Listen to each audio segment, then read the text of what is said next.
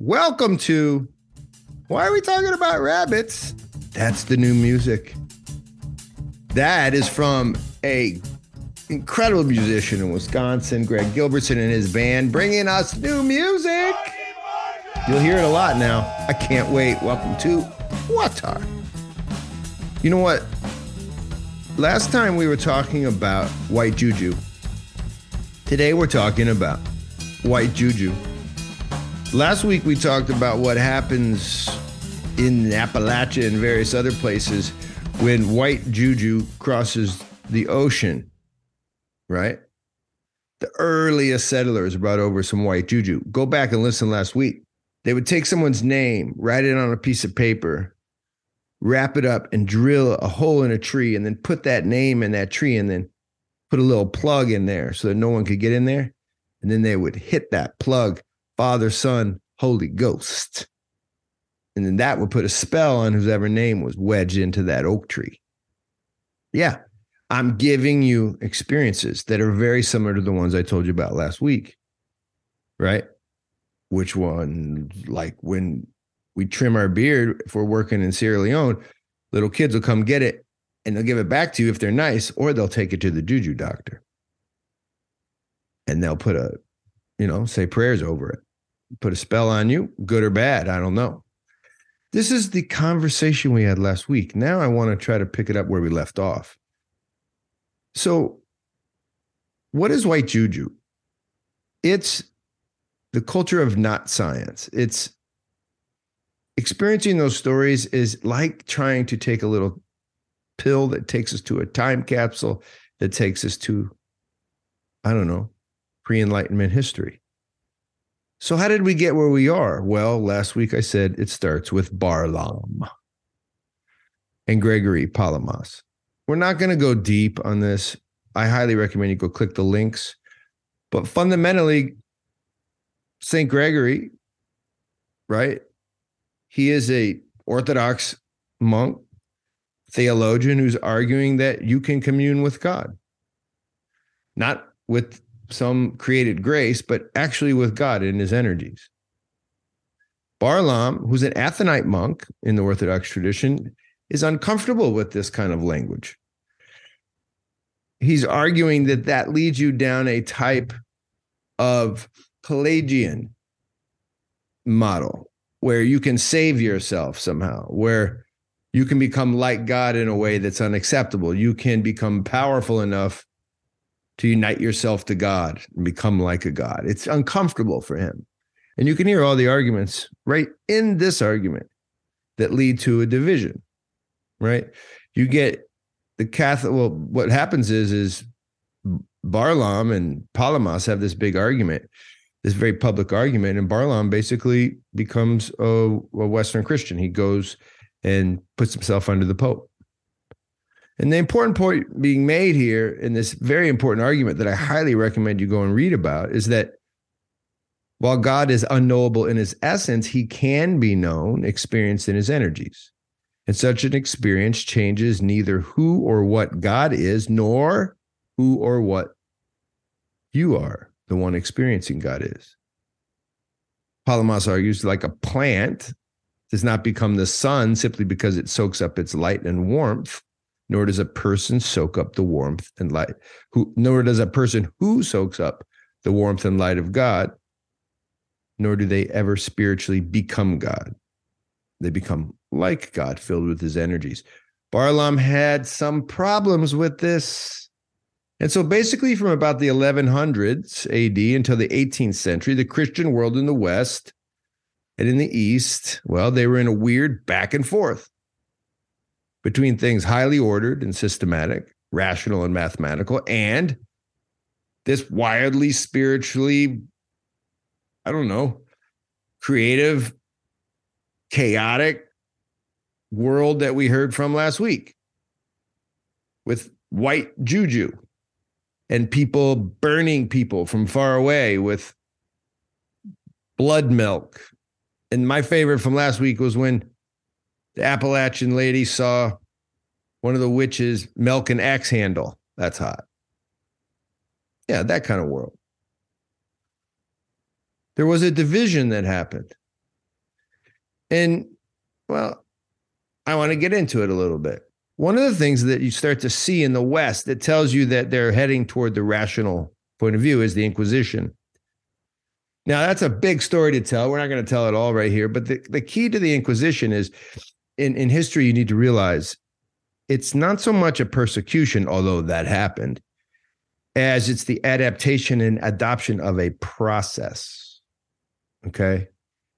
The process was one ground in a rational trial-like procession of questions held by rational inquirers whose goal was to suss out the truth. Yeah. So I don't want to get into the truth, okay? There's all these periods of the Inquisition. It's a long time. The Inquisition is like 400 years. The Inquisition is a series of adaptations in the West that are trying to get at spiritual truth through a very rational, legal-like process. And this process lasted from the middle 1100s till the 1800s. And this is essentially, it's the building of Babylon. I said it. Babylon, rationalistic, will fix everything, will legally suss it out. It becomes a process. The Inquisition is bad, yes, because you read about it from some people who were like woke and they told you how bad it was. It's bad, but it's not what you think. It's the institutionalization of the rational experience. It's an attempt to take the rational and make it, I don't know, and inject it into all aspects of theology, theos, God, which is probably not a great, probably put the music on that you go, warning, Will Robinson. That's bad. It's not good. Anyway, the scholastic theologians like Peter Abelard and Thomas Aquinas, they called this process, eventually they called it the sacred science. I didn't make that up. Or sometimes they call it sacred doctrine is science. That's systematic theology, right? Aquinas sort of starts with natural theology. It's a type of Aristotelian mechanistic theology. It kind of tests tradition. It kind of tries to suss out the truth when it comes to these bones that are supposedly like healing people. He wants to put a systematic sort of, I don't know, it wants to put a test to these spiritually scary things, these chaotic happenings in the world. Aquinas is like, well, let's test them. Then we Barlaam, who we just talked about. And then you get lots of challenges to the papacy, right? You get Calvin, who's challenging the papacy and some of this systematic theology. Luther challenges it because it's become a little too tight. It's too tight. Zwingli, right? Lots of big books with rational arguments. They end with, I don't know, people saying stuff about Jesus's blood and the elect. And a lot of rational explanations for who's saved. And then something really interesting happens. Do you want to know what happens? In Europe and here in the United States, a whole group of people go the other way. As the West got more and more rationalistic, you started to see these great awakenings. Especially in America, it happened twice. Well, it started in Europe, happened in America, then it happened again in America. People get nuts. They get like super right brain kind of nuts, right? The right brain's the left brain. Right. They get the chaotic creative, right? That kind of way. They get, here's my phrase. I would like everyone to use it. You don't have to pay, but you can use it. And I'm going to give it to you for free. They get Pentecostaholic. Yeah. There is a rejection of this 200, 300 years of rational theology, and people get Pentecostaholic in the West. You can say it. You can use it right now. You could turn to a friend, say, hey, man, don't be so Pentecostaholic. See, you see a serious rise in mystical utopian visions. People like the Rappites, named after George Rapp. By the way, you don't want a group of people coming together and practicing religious stuff, ecstasies called the Rapites. So I'm going with George Rapp and the Rappites. I'm not making this up. Okay. The Rappites encouraged celibacy and adhered to the socialist principles of holding all good things in common. This was a mystical movement, early 1800s. There's the Shakers, founded by Anne Lee. She called herself the Mother of Christ. Yikes. That was a thing. They didn't have sex. They were monastic and they died out. Yeah, go up to Massachusetts. You can see where they used to live. I think there might be a Shaker Shaker or two around these days. I don't think so, actually. Then we get one of my faves, John Noyes, who was convinced, and he started a commune. He was convinced that he had become perfect. Yeah. He called his idea, and here's a creative thing. He called his idea perfectionism. And one of the perfect things he liked to do is find other perfect people like him and then have communal sex. Like together. The perfect people all getting busy because they're perfect. Yeah. But he didn't call it just, wanton sex. He called it complex marriage. And that seems like a good name for it. I'm not blaming upstate New York for this. But isn't it interesting that there was this whole movement in history, guys? Follow me along with this history thing. There's a whole movement. And it's trying to get away from the rationalist theology of, Barlam and his peeps. And it's heading the other direction. You get Ralph Waldo Emerson, you get Brooks Farm, New Harmony in Indiana. They actually bought land from the Rapites.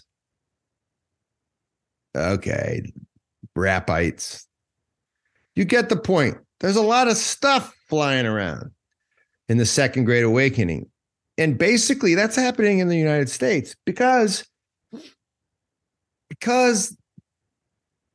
the math can't hold. The math, it doesn't excite the erotic bowels. It doesn't move you. Well, let's put it this way. For some, it's an ecstatic thing, doing math. But for many, it only scratches the surface of ecstasy. I'm one of those. So you see what's going on, okay? There's a kind of reaction to the systematic. A kind of competition is going on, left and right, order and chaos, math and art. You get two kinds of Christian emphasis alongside the Catholic emphasis on the systematic. And eventually, through a type of battle in the West, you get the ascent of the materialist mindset. You get a winner. And we have a winner. And that winner walks and talks and smells like me and you, like the me and you we grew up with. And it doesn't talk and walk and smell very much like those Appalachian folks that we've been listening to. And the fundamental a priori manifestation of this victory, the thing that is born out of this left-right swinging theology known as Western Christianity, is the New York State Buffalo Normal School. That's right. The winner, who we're going to learn about next week, is the New York State Buffalo Normal School, the very first public school in the United States. That's right. This is the place where they're all going to say, "Woo, I'm tired. Let's just be secular." That's for next week. Play us out, Greg. Listen to that. It's so good. Let it jam, Andrew. Yeah. WAWTAR, see you next week. www.first-things.org. Find out what we do and then come do it with us. We could use you in the field. God bless. Peace out. Au revoir. Knock from this. Bye-bye.